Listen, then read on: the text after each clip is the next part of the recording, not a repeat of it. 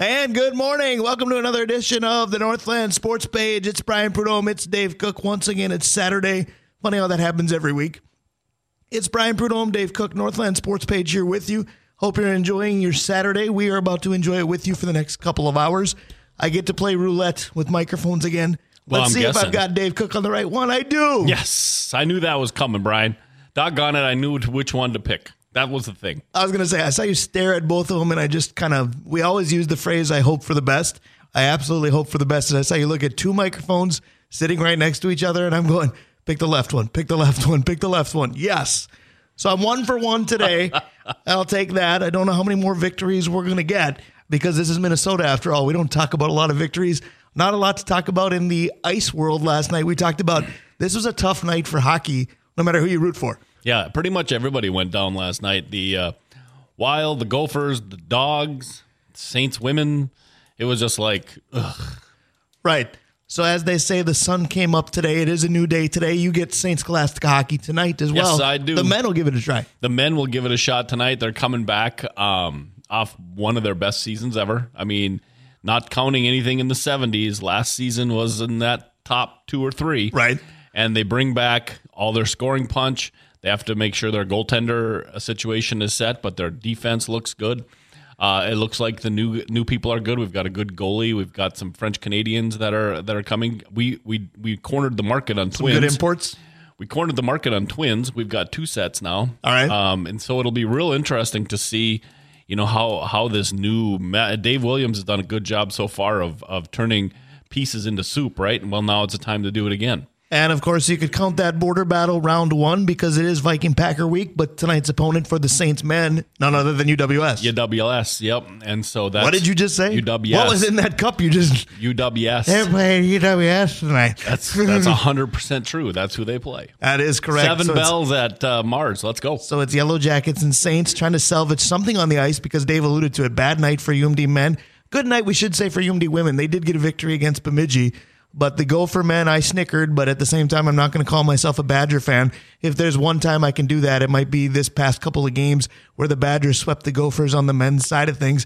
But a weird night in hockey, so we're going to start today talking some basketball, but the NBA season did open this week for the Timberwolves. It wasn't much better than that hockey night last night, though. No, the Wolves looked very similar to how they looked last year. Absolutely. Again, I love Karl Anthony Towns. Like, Karl Anthony Towns has been kind of the post that this regeneration of this Timberwolves franchise. He's kind of been the guy, right?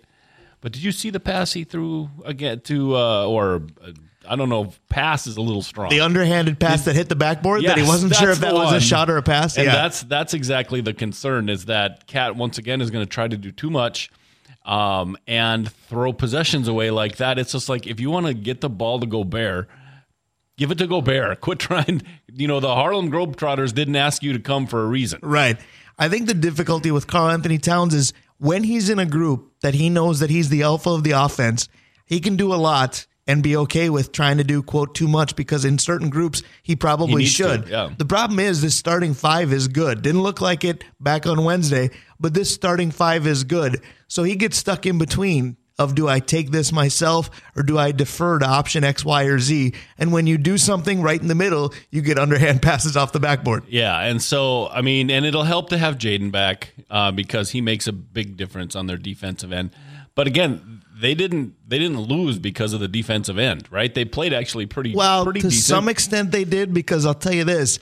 The old adage was 2 big men won't work because you're going to be too slow getting back down the floor. And that's probably true.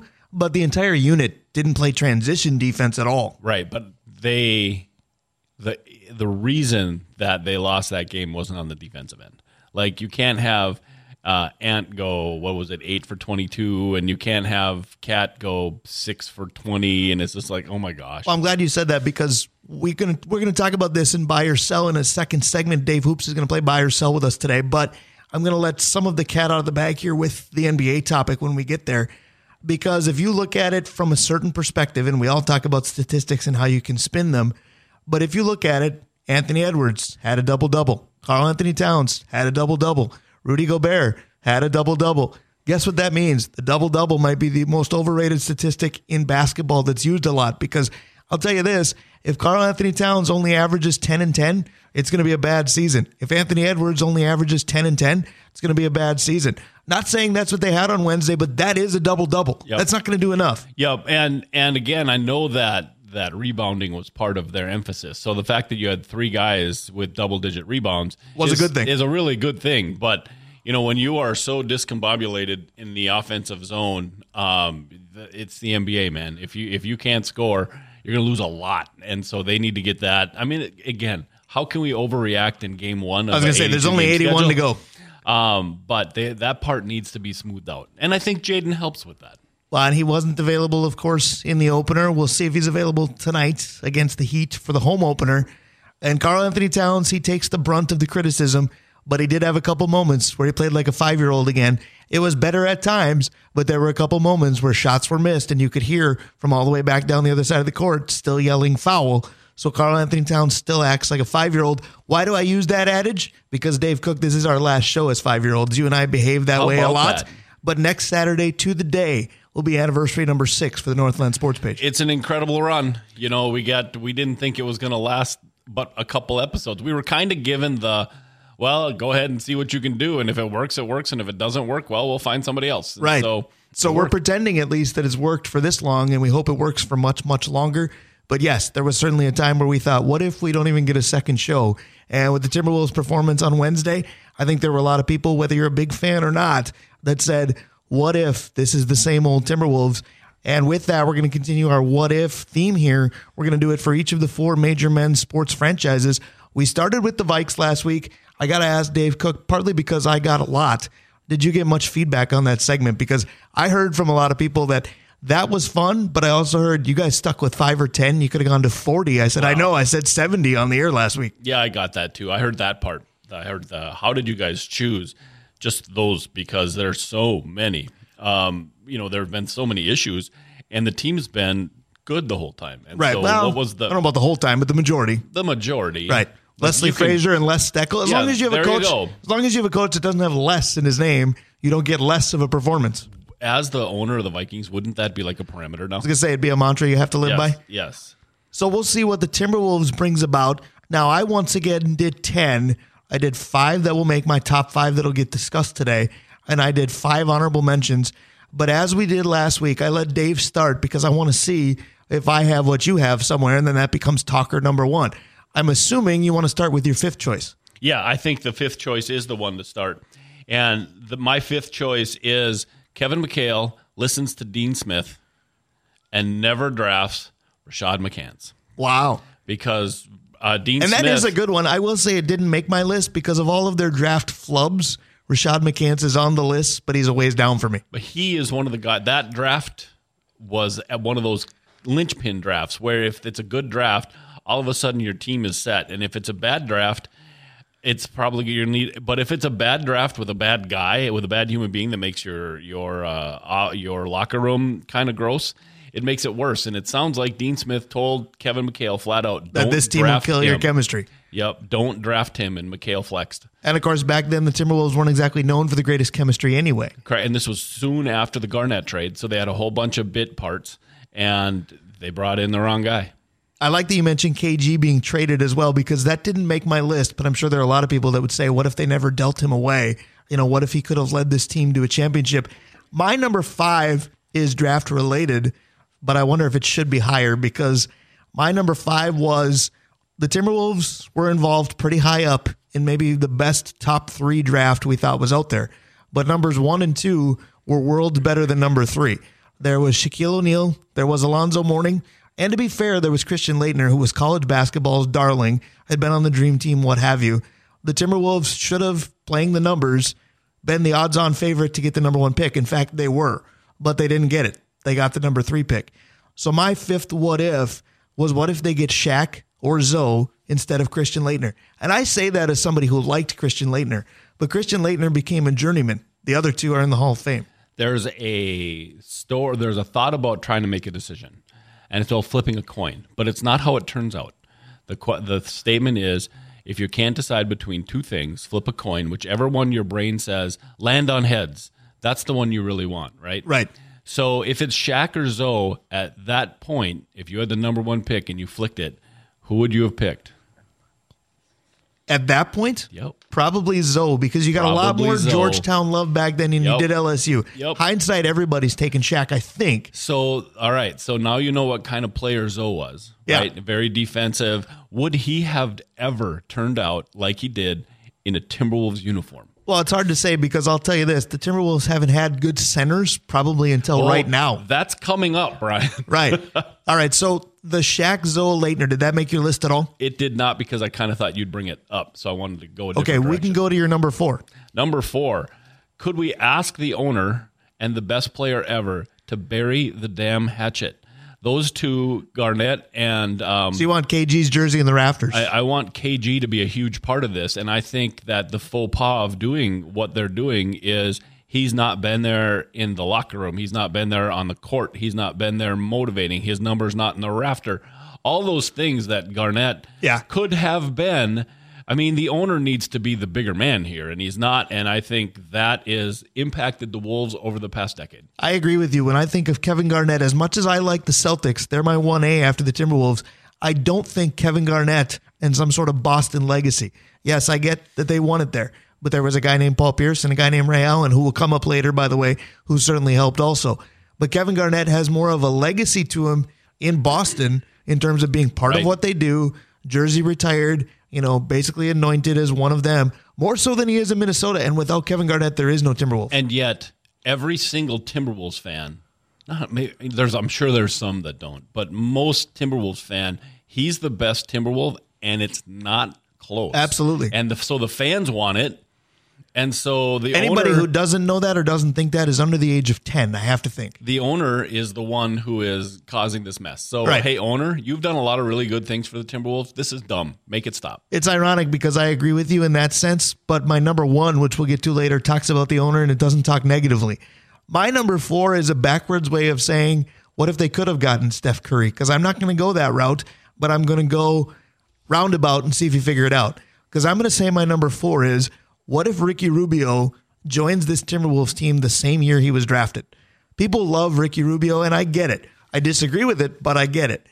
But people tend to forget that he didn't play here till 2 years after the selection. Like Kaprizov. I have to think if they knew he was coming over immediately, they don't use 3 first-round picks. As dumb as David Kahn is and was, they don't use 3 first-round picks on 3 point guards because it was Flynn, it was Ricky, and it was Felton. And that's 3 first-round picks at the same position. Nobody does that. Stupidity aside, I have to think if you're getting your main one, you're not drafting 2 more. And that's something that people need to remember. At the time, Steph was coming out of a tiny little school. And yes, he was a really good basketball player. Right. But Davidson didn't play anybody. And did they make a run? Yes. And was he the reason? Yes. But how many times have we seen a little school make a run and their best player turned out to be nothing? Now, he's 5'9" or 5'11" or whatever he is, and skinny as a bone. And Rubio had been on ESPN since he was like 12. And the Olympics. Right? Through the Olympics and everything. Right. So the fact that they drafted Rubio before Curry is not shocking to me. The problem is what you said. You can't draft Rubio if Ricky's he's not coming immediately, Johnny Flynn is not part of this. Right. Johnny Flynn gets a ton of heat, and I understand it, but it's not necessarily correct. It's the play after the play kind of thing. Just like Gary Anderson missed the kick, and I know that that's the problem, but you took a knee, you failed in overtime, you dropped an interception. There were so many things that could have prevented the finger from being exclusively pointed at one guy. Yeah, and Johnny Flynn was good until he got hurt. Like, he wasn't great, but he was good. I mean, if I remember, right. The problem was it was don't blink, and then he got hurt. Right. Right. So that was my number 4. What number are we even on for you? Are we number on 3? Okay. Yep, number 3, and you're going to be surprised by this one. Okay. The Timberwolves never hire Bill Musselman as their first head coach. I have a theory. They would have been bad for longer and maybe drafted better if they wouldn't have had Bill Musselman. I think he took the expectations too high and they had to clean house because they weren't supposed to be mediocre so fast. That's my point. If Mussey's not there, they're drafting firsts and seconds, not sevenths and eighths. Because you're toiling with the Bill Blairs, the Sidney Lowe's, the Jimmy Rogers, all of the terrible coaches that the Timberwolves have had. Yep, and Mussey got them to almost 500 with a team of cast-offs. All those guys that are 7th and 8th in NBA rotations. Well, if you give them a lot of minutes, some of them can play. And that's what he found out. Plus, he played hard-nosed defense.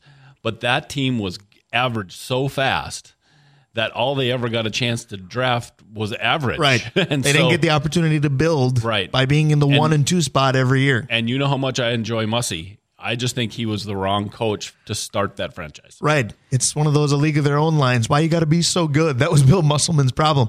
My number 3 is the first thing that actually took place on the court. My first 2 have been draft related. My number 3 is what if Sam Cassell never gets hurt in the Western Conference Finals? It probably could be higher, but I got to say, just like I said last week with the Vikings, if they win one of those 4 Super Bowls, even though they all happened before I was born, so there's certainly been a generation that wouldn't understand it, just like there's a generation that doesn't understand that the Twins have won the championship twice.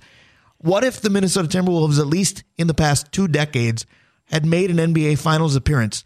I don't think they're yawned at or, disregarded completely.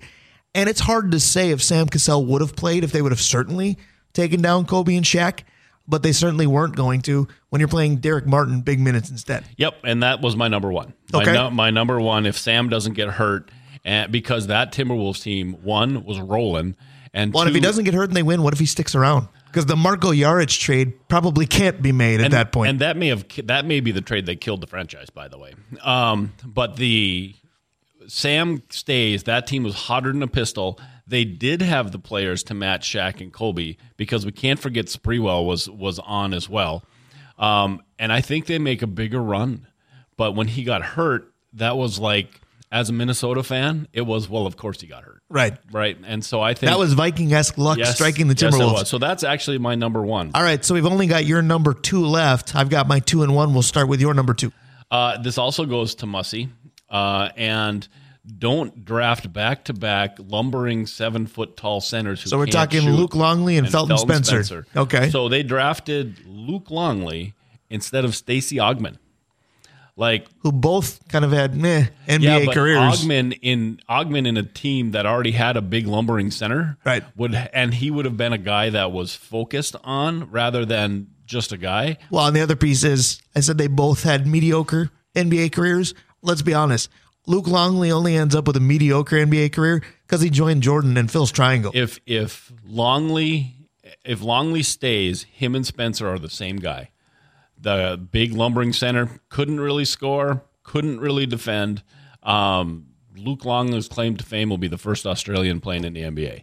So don't draft Luke Longley. Don't draft Felton Spencer to start with. And don't draft him back-to-back. Right. Don't, draft somebody other than the guy who's built like an offensive tackle. They talk about, like Dwight Howard's built like a defensive end. Right. Or LeBron is built like a tight end. Yes. Yeah, Felton Spencer was built like an offensive tackle. He was 7 feet tall, but he was about 260 and built like a rock, right? Well, and the oddity, again, is or getting them both essentially back-to-back is what makes it weird. Because to put it in, because the NFL draft is talked about so much more, to put it in perspective, it would be like Kwesi basically admitting that the Lewis Cine draft pick didn't work and then going with his first-round pick this year and getting another safety. Yeah, that's exactly what it would be like, except in that position, it would have been more like back-to-back middle linebackers. Right. Where you can actually have multiple safeties. That's my number 2. When you had a chance to draft a guy who could have been something, except he went to a program that didn't value him. If you'd have had Mussy coaching Augmon, who would have been a defensive stud, maybe that team turns around faster. Absolutely. So we're continuing our what-if theory here over the next 4 weeks. This is week 2. This is the Timberwolves' turn. The Twins will be next week, and the Wild will close the series. The Vikings kicked it off last week. My number 2 stems from something that you said last week on the air that stuck with me. Believe it or not, I do listen to you. Wow. But you said it's hard to do what-if with positivity. And my number 2 and number 1 actually both do that. Because my number 2 is, what if the Timberwolves didn't draft Kevin Garnett? Because in that draft, taking a player from high school was simply unheard of. It was headline news that it was even going to be possible. Now you look at some of the players in front of Kevin Garnett in that draft, and they were fairly good without question. Joe Smith still went number 1, and newsflash, I'm going to talk about Joe Smith with the Timberwolves at some point. The likes of Antonio McDyess, who played seemingly everywhere. There were good players, but we obviously as a nation didn't know high school basketball backwards and forwards like you can now. We knew college basketball. I remember how badly, and I said this to you on Tuesday night, how badly I wanted Ed O'Bannon in that draft. I didn't want Kevin Garnett. Thank you, Minnesota, for doing that. Yeah, 100%. And I remember sitting in a parking lot at Coburn's in Little Falls going, they drafted him. Of all the people they could have drafted, they drafted the kid, the 19-year-old, and it was the right pick. Right. I mean, imagine where this franchise is without him. And I mean that in the literal sense. Because Fact. my number one is, what if Glenn Taylor didn't exist? Is he a great owner? No. But he kept this team in Minnesota. They could have been gone multiple times. Yep, and the one time, if I remember right, they were putting stuff in the bus to go to New Orleans. Like, right. It was a done deal. Right. And that's, if I remember right, that's actually the one Glenn Taylor, when he jumped in and bought the team to keep them out of New Orleans. I remember the day that happened because it was supposed to be a decision that afternoon, and if the Timberwolves didn't get something miraculously finished, they were going to New Orleans. I was playing pickup basketball on my driveway. My mom came out and interrupted everybody and said, some guy named Taylor bought the team. They're staying. And we all went, yeah, right. But it was true. And I mean, think about what he's done for the Lynx and the Wolves. And, Glenn Taylor has done a lot of negative things. I get it. But you know what? There is no basketball in Minnesota without him on the professional level. And there are some fans, heavy on the air quotes, who wouldn't mind that. But for those of us that love it, he's a bigger deal than we think. So here's my question. What bad has Glenn Taylor done besides not bury the hatchet with Garnett? Here's my question. What he hasn't done hasn't done anything, right? It's not negative stuff he's done. He's just done nothing. Well, I don't know how much the owner gets to say who the coach is. Right. So I don't know if I can pin this on him, but he brought David Kahn here. I can pin that on him. Yep. He certainly has something to do with the general manager. I want to say time-wise, he has something to do with the Joe Smith debacle. Glenn Taylor was still in the picture. Sign off on it. I believe. Right. And if he has any say in who coaches this team, which again, I don't know the hierarchy well enough to truly know, but there are a lot of coaches that have been here that you go, why? The Kurt Rambis era was ridiculous. People are going to be shocked if they've heard this show before that firing Dwayne Casey didn't make my list anywhere, because you know how upset I was that Dwayne Casey, talk about having a mediocre team at 500 and showing a guy the door. That was crazy to me too. I wonder if your mom would have come out and said, hey, some farmer from Mankato who owns a newspaper is the one who bought the Timberwolves, and how your reaction would have been, if it would have been any different, because nobody knew Glenn Taylor, and if they would have given you his list of accolades instead of the name, if you'd have went like, okay, that person's make-believe. Well, it's too bad the timelines don't match up, because if I would have heard from Mankato, I would have said, did you know that's where Adam Thielen played college football, and he's from Detroit Lakes? Right. But those timelines don't match. So some of the honorable mentions that I went with, I'll do it from the bottom up. Number 10 was, what if Kevin Love never tries knuckle push-ups? Yep. I mean, it became a joke, but Kevin Love, healthy and in Minnesota, I don't know how much he wanted to be here, how much losing would have weighed on him. But man, he was becoming a good player here. My guess, somewhere on yours, and while we were talking, I was filling out some, is what if Adelman's wife is still healthy? I didn't put it on there, and I should have. Because that's Kevin Love's generation. Like, that's that team. Right. He had Love and Rubio, which we thought was going to be the next coming of Steph and KG. And until Rubio got hurt in that season, it kind of was becoming that. Right. Number 9 for me, and I'm disappointed it's this low, but I had to remember that before they brought him back, they had dismissed him as well. What if Flip never got sick? Could he have left his imprint on changing this team for the better?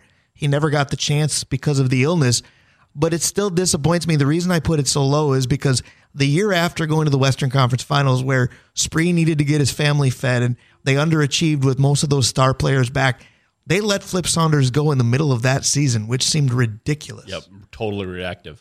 The one positive one is, what if they don't bring Kevin Garnett back? When they brought Kevin Garnett back, I thought it injected so much life. What's your favorite moment in Minnesota sports? It's my favorite Timberwolves moment for sure. And what if they wouldn't have? Like, it would have just gone down as another blah season. Instead, it ended on a sharp note. And, Cat got to play with Garnett a little bit. Now, right. I'm not sure it helped, because he could have used him another 3 years to teach him not to cry on the floor. But, I think that was a huge deal. Well, KG may not have taught Towns not to cry on the floor. You just would have heard a lot more MRFers if KG had anything to say about it, pun fully intended. I talked about Flip getting dismissed when the Spree feeding his family whole debacle began. What if we actually paid him? What if Spree got to, quote, feed his family? I want to know what caviar they need for that kind of money, but Latrell Sprewell as a basketball player was one of my favorite Timberwolves ever. And don't blink and he was gone. But what if you keep him? that's the kind of player you build around, and KG seemed to have a good relationship with, better with Sam, but you got to keep one of them, and they both were gone. So this is a time you and I need to play password, because the idea is a good one. I don't remember his name. What if Kevin Garnett's best friend doesn't die? Oh, Malik Sealy. Malik Sealy. What if Malik Sealy stays and the guy who was drinking doesn't drive the wrong way down the highway and hit and kill Malik Sealy? Because that's Garnett's guy. Yeah. Right? And he would have, I mean, those two would have brought it back. Yeah, the only reason I didn't put that a little bit higher is because that happened before Sam and Latrell. Mm-hmm. And I've seen the KG documentary, if you will, that I think HBO does. And it sounds like Sam Cassell kind of elevated KG back to being KG from a personality standpoint. Like he got him out of that doldrums that the death of Sealy brought. So I think I'm regretting that, but I'm also regretting that the Marco Jaric trade didn't show up on either list. I also said, what if they would have hung on to Ray Allen? Because the Timberwolves actually drafted Ray Allen. He was a Timberwolf for about 3 minutes. And then they made the trade for Stephon Marbury. Now, nobody's going to say that Marbury was a bad Timberwolf player. Was he a bad Timberwolf? Maybe, because he had no desire to be here very long. There may not be a more revered talent that only played 3 seasons here, I believe. He's probably in the top 5 of all-time Timberwolves, which is an indictment on the franchise. But Ray Allen might be in the top 5 shooting guards ever. And the shooting guard was a struggle position for this team. Well, and the Curry family, the game of horse is pretty intense. Right. Because his sons are in that top 10 as well. So, well, if you're talking Del Curry and Steph and Seth, yes, but I'm talking about Ray Allen. Oh, God, I'm sorry. Brain. See, This is why I'm Brian Prudhomme. We are the Northland Sports Page. Hey, what about this one? So they brought Jimmy Butler in to try to teach Cat how to win, right? Okay, what if they would have brought somebody like Jimmy Butler in for J.R. Ryder? Yeah. Because Ryder could do anything on a basketball court. Can you imagine, and this is very facetious intentionally, can you imagine Jimmy Butler and Christian Laettner on the same floor? Christian Laettner might have died from an anxiety attack, and I'm not saying that that's something that can be ridiculed, but Christian Laettner, I'd love to know how he functioned on the Dream Team with those alphas. Jimmy Butler might be worse. Well, just think about, we're going to talk to Rick here in a little bit, and his interaction with KG. I'll bet you it'd be close to that if Laettner and Butler were on the same team. Yeah, we do have Rick Rickard coming at 11:25. Dave Hoops will be next. And in between, we've got the high school battle du jour in Section 7 4A. Denfeld hosting Hermantown. Mike Zagelmeyer of Hermantown will join us at about 10:50. Eric Lofald of Denfeld at about 5 after 11. That's going to be a knock-em-out, drag-out type fight. Yeah, nope, I think this is going to be a lot of fun, especially considering they played 2 weeks ago, and it was a tight battle. 31-29 Denfeld in that one, so it should be a great day of football. My number 6, my honorable mentions were Kevin Love, knuckle push-ups, Flip's illness, paying Spreewell, keeping Ray Allen, and we don't talk about the Timberwolves correctly if we don't mention this. My number 6, it didn't quite make the top 5 because the Western Conference final season came almost immediately after. But what if this team just let Joe Smith walk away? What was the infatuation with Joe Smith? It's almost like if you're going to cheat, at least be good at it. You know, the Houston Astros did their thing, but by golly, they won the World Series as a result. Barry Bonds cheated, steroids, what have you, but he's got the home run record. I laugh at players like Juan Rincon, who got caught using steroids, and as a reliever, I'm like, you still stunk. So the Timberwolves cheated to keep a contract, to keep a player, and I realized he was a former number 1, but so was Anthony Bennett, so was Michael Olowokandi. Why do we get all the wrong number 1s? Joe Smith was an average NBA player at best. I would have rather had the Maryland Terrapins, Joe Smith. Let him walk away. Yeah, no, I agree with that. Here's a question for you. How is it that the Minnesota sports winter programs seem to set the standard on punishments? So like Joe Smith was signed, you know, there was some tampering and stuff going on. They were charged 3 first-round draft picks for that mistake. Now the general manager and coach would be suspended for like 6 months. Right. The Wild get 5 years of carry of Parisi's and Suter's contract. Well, they changed that like 2 years later. But hey, you know, Minnesota, sorry about that. You got your thing. You're going to be stuck with it. Well, if you want to go further, remember when the Vikings lost to New Orleans in the NFC Championship in overtime and never touched the ball? Hey, you know what? Good games should have both teams touching the ball. We'll change that rule right after Minnesota suffers as well. Yep. Minnesota suffering, that's been synonymous with the Minnesota Timberwolves, but that was a fun what if. I'll tell you what, my friends at Crooked Point, if they're listening, they want to know what if Brian would have mentioned Tom Gugliotta. They know that's one of my favorites. I had to work him in there at least.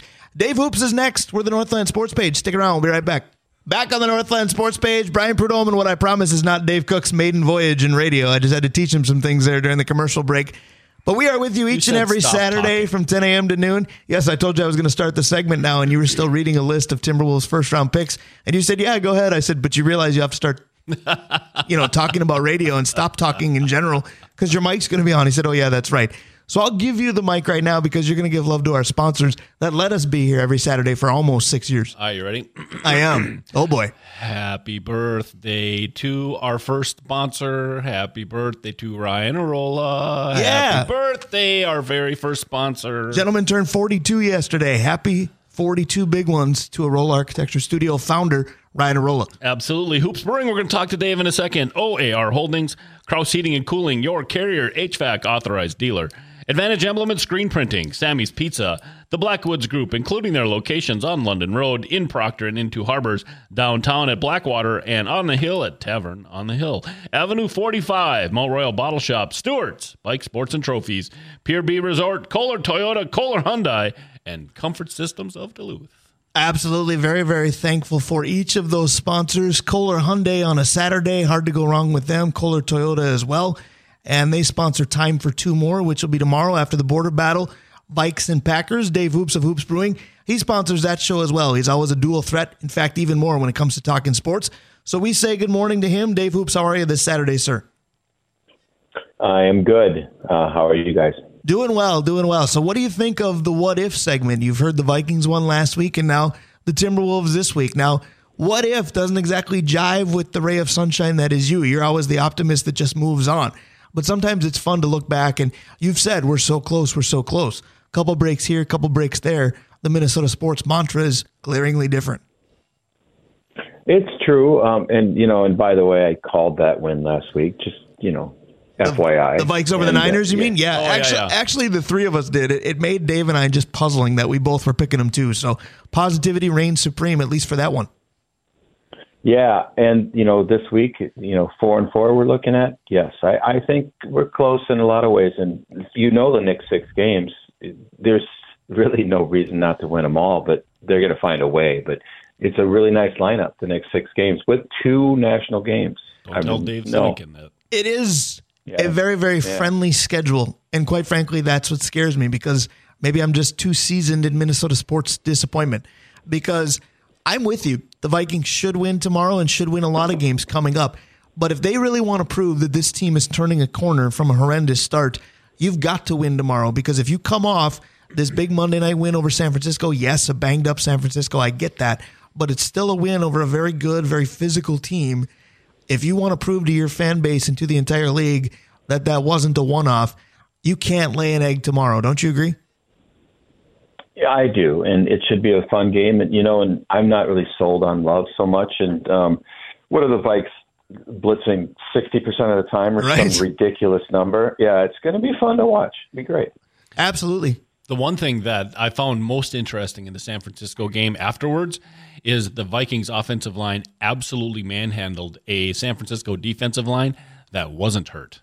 Like, that was the A group, and I thought that was going to be the biggest difference, and it turned out it was, just not the way I thought it was going to be. I agree with you, and I'm interested to see what Dave Hoops has to say about this, too, because there are different facets of the game that was won by the Vikings, but it was, but they didn't have this guy, or this guy wasn't 100%, because the Vikings didn't run the ball particularly well, but I thought they ran it better than San Francisco, because that was CMC at maybe 70%. The Vikings defense got to create some turnovers, got into Brock Purdy a little bit, and you could say, well, Trent Williams was out. Yeah, that's a big one. Brock Purdy didn't have Nookie Blanky and Deebo Samuel, but the one area, and Dave Cook just hit on it, in the trenches where San Francisco usually wins, is getting to the quarterback. And Kirk Cousins not only had a clean pocket, he had a clean uniform after the game because he was not sacked once. Dave Hoops, this offensive line actually turned the corner? I think so. I do. And it was fun because we were talking about what are the chances they'll turn it over on their first drive. Well, they're super high, and we know what happened, right? But what's going to continue to happen is that the defense is coming together. The offensive line is playing really well. The Packers give up touchdowns on the ground. And, as the Vikings haven't scored one. So it's a pretty easy prediction that I think we'll see maybe even 2 running touchdowns this week off of really good offensive line work. I don't know which guy is going to get it. Maybe Cam. I was going to say, that's the thing. The Vikings make it tough for fantasy football players because it could be Alexander Mattison. It could be Cam Akers. It would be the first rushing touchdowns of the Vikings season. They don't have any. That's surprising. Yeah, 16 TDs with not one as a touchdown. Okay, that's fine. It doesn't really matter if you win games. But I do think this week there'll be a little bit more down and dirty football played. Kirk still throws for 300, I imagine. But then we're just so close. When does JJ come back? Do you guys know? It's really close. It could be. It was 4 to 6 weeks when he first went on IR. IR requires a minimum of 4. I believe this will be his third game missed come tomorrow. So technically there'd still be at least one more. I'm not sure how many there will be. Certainly you don't want to rush him back. But if this team ends up in the thick of things, because when we woke up, what was it, yesterday morning, because of the Thursday night results, the Vikings, as laughable as this might seem, currently are in the final wild card spot in the NFC. So here's a question, gentlemen. My guy, Jair Alexander, might be back. If he's back and he takes Addison, because he is probably the best cornerback in our division, where do we get our yards from? Is Hawkinson going to have to go bananas? I think you found a secret weapon that might not be so secret anymore in Brandon Powell on Monday night. I thought he was very good. I don't think KJ Osborne is as good as we hoped this year, but he didn't disappear. He's come back without JJ. And yes, TJ Hawkinson, as long as he decides not to have hands of stone, should be fine. He was good on Monday night. Dave Hoops, your thoughts? He was great, and he's very capable. And I do think KJ is due for a touchdown. I think we need to use our running backs in a lot more short game. And that's there. They can both catch the ball pretty well. So I think we need to see more of that, like play action passing, give him time and then get Addison. He's got 60 Ds, you guys. It's unbelievable. It makes me pretty happy. The other thing is listening to Dave Sinekin before us as casually as I do that, because he talks more about the Packers than I ever want to. I don't think Jair Alexander will play tomorrow. We'll see. But obviously, if he doesn't, that changes a lot. It does, truly. Speaking of changes, we're going to make some changes to the Dave Hoops segment today because we're going to go ahead and play buy or sell. We're going to do it with you.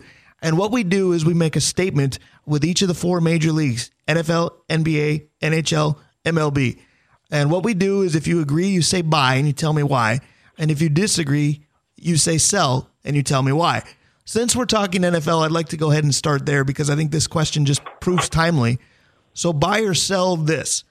With both of these teams having losing records, the Viking-Packer rivalry means a little less to you tomorrow. Oh, I'm selling that. No way. There's no spread. It's level pegging. It's 42 points, which I think it's going to score higher than that. And I'm not a Packer hater like so many people I know, but that's what do you mean? Why are you talking right to me when you say that? Go ahead. Well, you know the deal. I know. But we need to win both those games. Those Packer games are crucial for a playoff run, and it means all kinds. We're not going to ever be, buying that there's no rivalry there. No, I'm selling. I think I'm selling as well, Brian. But I agree with Dave that I'm not truly a Packer hater. I'm a Packer disinterested, but I'm not a Packer hater. And for my life, right? So starting when Green Bay wasn't any good, right? Same here. Kind of my mind, the rival is Dallas. Right? But when I was a kid growing up, it was always Dallas. Sure. And so you've never gotten over the Drew Pearson mantra. But neither did Dad or Grandpa, and right. So that's how I learned, right? And so the fact that they're both under 500, this game is still meaningful, and I suppose it's still our rival. So, but in the big picture, does it matter as much? Nah. So I'm going to sell as well, and here's the thing. So I come up with buy or sell for the week as quick as I can. Some of them wait until the night before. Others start right after we get off the air with the previous show. And I'll be honest, I was ready to ask this question before the Vikings beat San Francisco. And if they hadn't, and let's say the Vikings are 2-5 and Green Bay's 2-4, I'm buying that. My goodness, who cares? This is toilet bowl-esque. But so I've been labeled of the three of us the Packer hater, and that's fine. But I think my hatred is more about the behavior of their fans during the football season. And I'll stress during the football season because I got plenty of friends who like the Packers, who are great friends, but I kind of tune them out from September to February. One thing this year with both teams being poor is we haven't heard much from Packer country at all. I guarantee you if the Vikings do lay an egg at Lambeau tomorrow, suddenly we're going to. And a team that's not very good, called the Packers, will have beaten a team that isn't good yet, called the Vikings, but they'll talk about their Super Bowl trophy case Sunday at 3:30. So I'm buying it means a lot because we're back in the playoff picture and keep that other side of the bridge pretty quiet. Dave Hoops, what league would you like to go to next? NBA, NHL, or Major League Baseball? Let's do baseball. All right, so the World Series started last night, and Adolis Garcia just continues to basically win playoff games by himself. But, of course, the league is worried about Arizona and Texas. Who's paying attention? Buy or sell, this matchup is good for the game and its fans. I'm going to buy that because it's getting cold here and there's snow on the ground outside, and this is a nice warm weather World Series. Okay, I like that personally. And let's face it, Texas is an interesting story. But Arizona, we have a lot of people with eyes on Arizona that have transferred there. There are snowbirds that, my brother-in-law just moved there.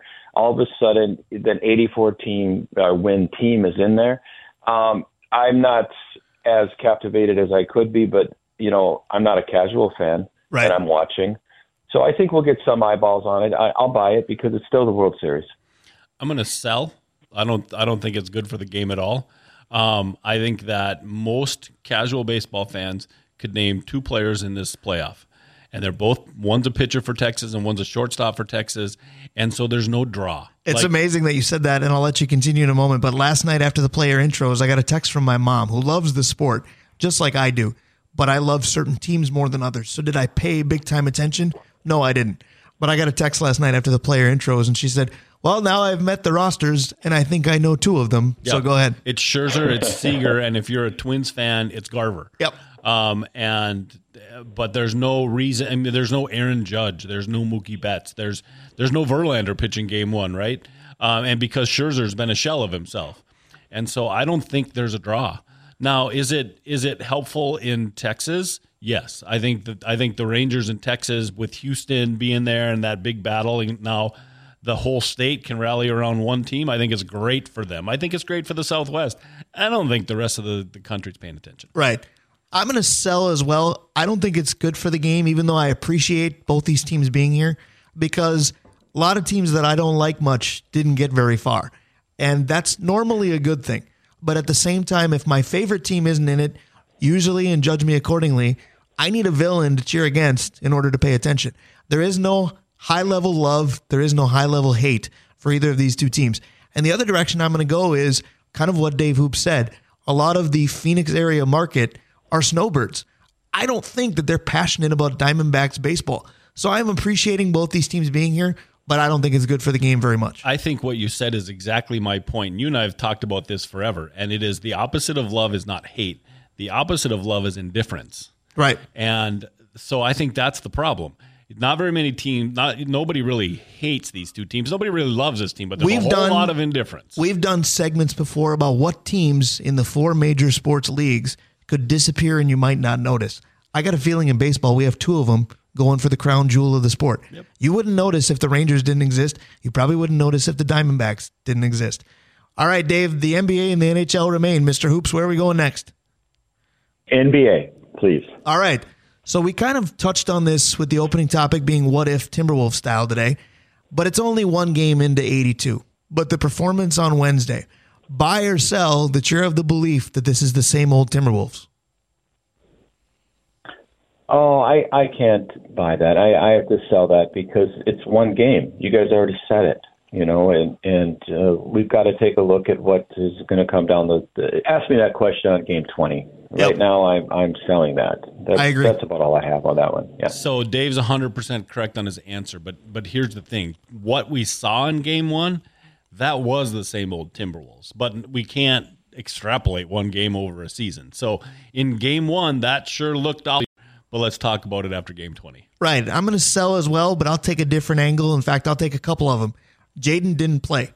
I've said repeatedly that he's probably going to be the most important, not the best, but maybe the most important X factor that this team has. Haven't seen him yet. The other thing that I didn't know until tip-off, because the TV broadcast touched on it probably 27 times throughout the broadcast, but we all knew about the Twins' length of playoff losing streak and how long it was. I had no idea that the Timberwolves losing streak in Toronto was of the same level. I believe they reached 20 by losing again. Yeah. So at what point do you just say, just like we say on high school football games, maybe this team just matches up well? Maybe there's just a house of horrors where no matter the records, no matter the roster, this team can't go and win. So they opened in Toronto, didn't know that they had not won there until I was in my 20s. So you just go ahead and say, well, okay, they weren't going to get that one. Now it's very possible that they go 0-2 because I think on paper, Miami's better than they are. How quickly do we panic if this Timberwolves team is struggling to find the win column? It depends on how. Like right. if they are a clown show, I think you can panic fairly quickly because they are the ones who zigged when everybody zagged and went with the big lineup. And if it proves everybody else was right, I mean, I think we can start to worry then because we don't have any draft capital. Speaking of zag, we got to get to Mike Zagelmeyer here shortly, but let's close with the NHL. Pretty depressing times for Dave Hoops being a Sharks fan and for Minnesota Wild fans trying to find consistency. But while the records aren't, one player that has seems to be Marco Rossi. Buy or sell that based on this past week, you're convinced this kid's figured something out? I'm going to buy that. I really do. I like that. I like his game. I like the opportunity and the potential. And by the way, let's just backtrack for 2 seconds. So we're going to end up backing our door into Celebrini, and it's already going to be the whole, number one pick draft thing all over again because the Sharks are terrible. So, yeah, let's just right. I was going to say you swung and missed on Bedard, so you're going for the number one pick already. I don't mind that theory. Dave, you've been one of the kids when it comes to NHL draft following Marco's prognosis right now. Yeah, I think he's figured something out. I do too. So, yeah, I'm going to go there because I know we're short on time. Absolutely. Short on time. We've talked sports, but we haven't talked beer with the sports brewer, Dave Hoops. Tell us what's going on down at the brewery because it's a good place to be anytime. Oh, sorry. I lost you for 2 seconds. Yeah, we heard that. We panicked, but here you are. Go ahead. Yep, everything's great at the brewery. We've got 48 IPA back, which is a big fan for certain groups. Rink Rat, Hefeweizen, upcoming the Makers Markets. And then remember on Sundays, guys, and girls, if you wear any jersey, we give you a free beer. That's something to keep in mind. Absolutely cannot go wrong with that. Tonight. Yeah. Exactly. All right, give me a score real quick for tomorrow. I know you got the purple, but by how much? 24-20. Tight game, win by just over a field goal. All right, you heard it here first. Dave Hoops, I love your optimism. We love you each and every Saturday. We'll talk to you again next week. Thanks, guys. Have a great day. Absolutely. That's our guy, Dave Hoops. Might be getting cold outside, but the brewery inside, a great place to be. We talk to Mike Zagelmeyer next. Oh, there's a big one. Hermantown and Denfeld High School playoff football. Stick around. We'll be right back. Back on the Northland Sports page, Sugar Ray with a little fly as the Hermantown Hawks hope to fly into the western part of Duluth and get out of Duluth Denfeld's home stadium with a semifinal victory. Will be a good one that we'll have right on these airwaves. Kickoff at 2 o'clock today. It's going to be myself and John Carlson on the call. And we love to do pregame shows before the game, but we knew, Dave Cook, you weren't going to be part of today, so let's do a pregame show right now. We're going to talk to both coaches. That sounds like a great thing. Yeah, I'll be doing volleyball, then hockey. I'm sad to miss this one because we had a chance to see this game when there was less money on the table. Now all the money's on the table. It should be fun. So we start with the visiting team. You probably knew that with the fly bumper music. So we go to Mike Zagelmeyer, head coach of Hermantown. Zags, good morning. How are we doing on this playoff semifinal Saturday? Doing well. Looking forward to this 2 o'clock tilt for sure. Yep. It's going to be a great one for the area, but let's talk about what your teams had to go through by not getting that bye. Of course, you played Denfeld at Hermantown last Wednesday, but you're on your third game in 10 days. How difficult is that? I know they're kids, but there's still some banged up kids on your roster. How tough is this? 10 days, 3 games is usually unheard of. Yeah, there's 2 ways you can look at it. Obviously, anytime you play a football game in high school, you're going to get dinged or somebody's going to get banged up a little bit. At the same time, we hope that maybe too much time off might affect Denfeld. You never know. I know it affected us a little bit last year, we thought. And you never know how kids react in a situation like this. So, you try to get them prepared as best you can in a short amount of time, but I think it helps us playing Denfeld in that last regular season game. But you put it in the kids' hands. There's not a lot of X's and O's to talk about this time of year, and you hope they come ready to play. And I think we will be. Yeah, Coach Rockridge threw a few things at you that I think will really help. I mean, but the one thing I wanted to ask is the battle of the quarterbacks, right? Because your quarterback shot, Brian and I both really enjoy watching him play. the quarterback for Denfeld always, they have such a power running game.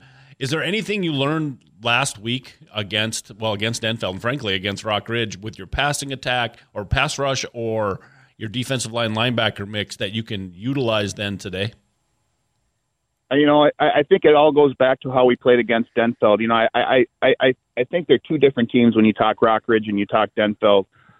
We got to stop Tay. He's a great running back. I think that's where today's game centers around for us defensively. And as far as offensively, anytime you get more reps, the more Alex sees different things and different approaches, obviously that's a plus. But for us, I think the game centers around us stopping the Denfeld running attack for sure. I think it certainly does as well. Zags, we just bumped out of the last segment with Baby It's Cold Outside because the temperatures have dipped quite a bit in the area, more so than the rest of, let's say summer and fall has done. That usually favors a running game. Are you going to try to be even more balanced today, do you think? Or is it, hey, Alex Schott's one of our best players, we're going to take our shots, no pun intended? Yeah, we can't change who we are. I've always believed, as you form your season and as you move through the season, all of a sudden you can't shift gears and become something that you're not. And I would expect Denfeld to probably approach it the same way. We'll see what happens. But we are who we are, and now it's time to put the chips on the table.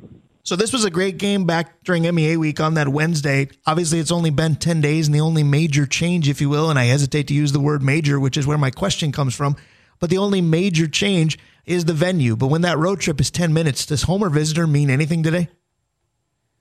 You know what? I can only relate what it's like as a coach and when I played, which is eons ago. But once the ball's kicked off, what happens between inside the helmet is all that matters, and everything else gets pretty much shut out. I think it comes down to our execution. Obviously, we can talk coach speak as much as you want, but we can't turn the ball over.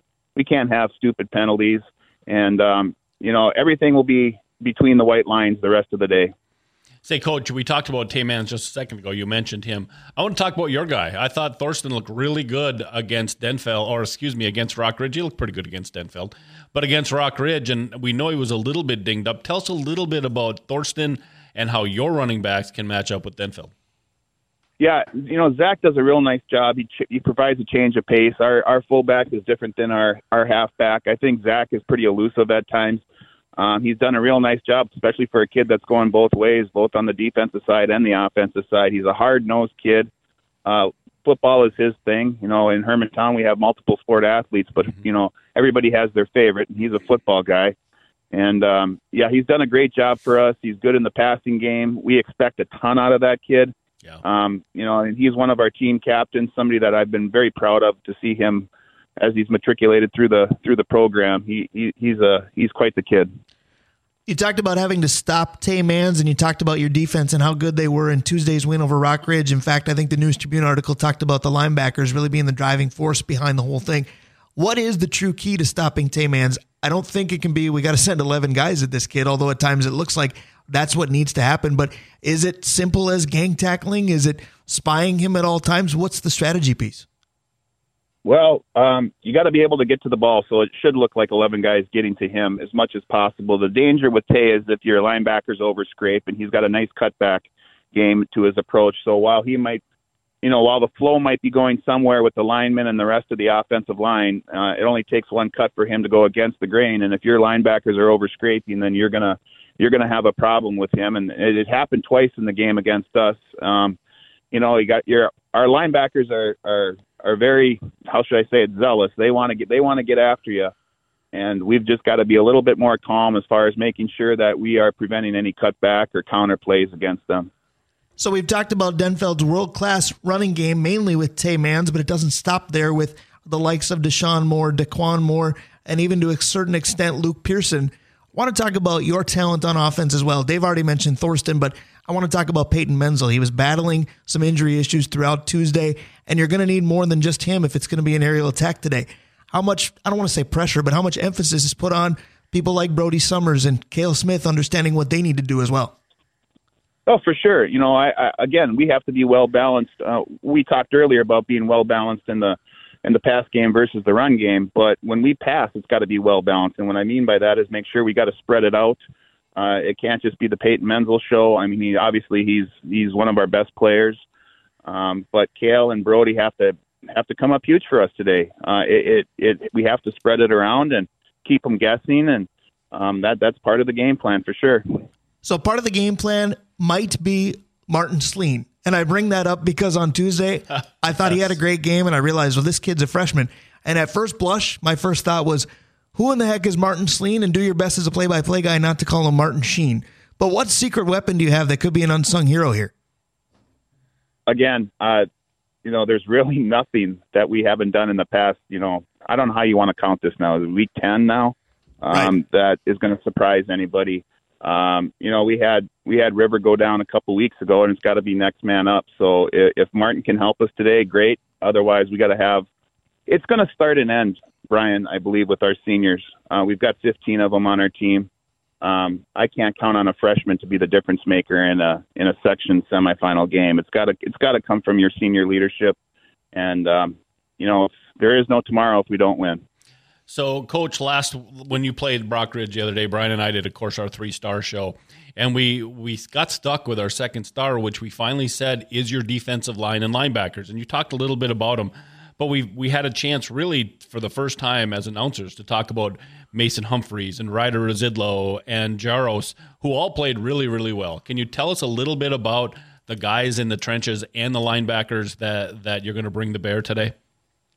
Yeah, with Jack and with Mason, they do a great job. They get double teamed a ton, and that's kind of our defensive concepts out there is that, hey, you tie up their offensive line, and it allows our linebackers who, all four of them are seniors. It allows them to flow and make the play. So you cannot, at least in my opinion, it's a tough assignment for a lineman to block Jaros or Humphreys one-on-one without having real problems in the backfield. So for them to keep those offensive linemen busy with a double team, again, it allows, they get all the press because they make all the tackles, but our linebacking core can go ahead and do their job and make the plays and make the tackles.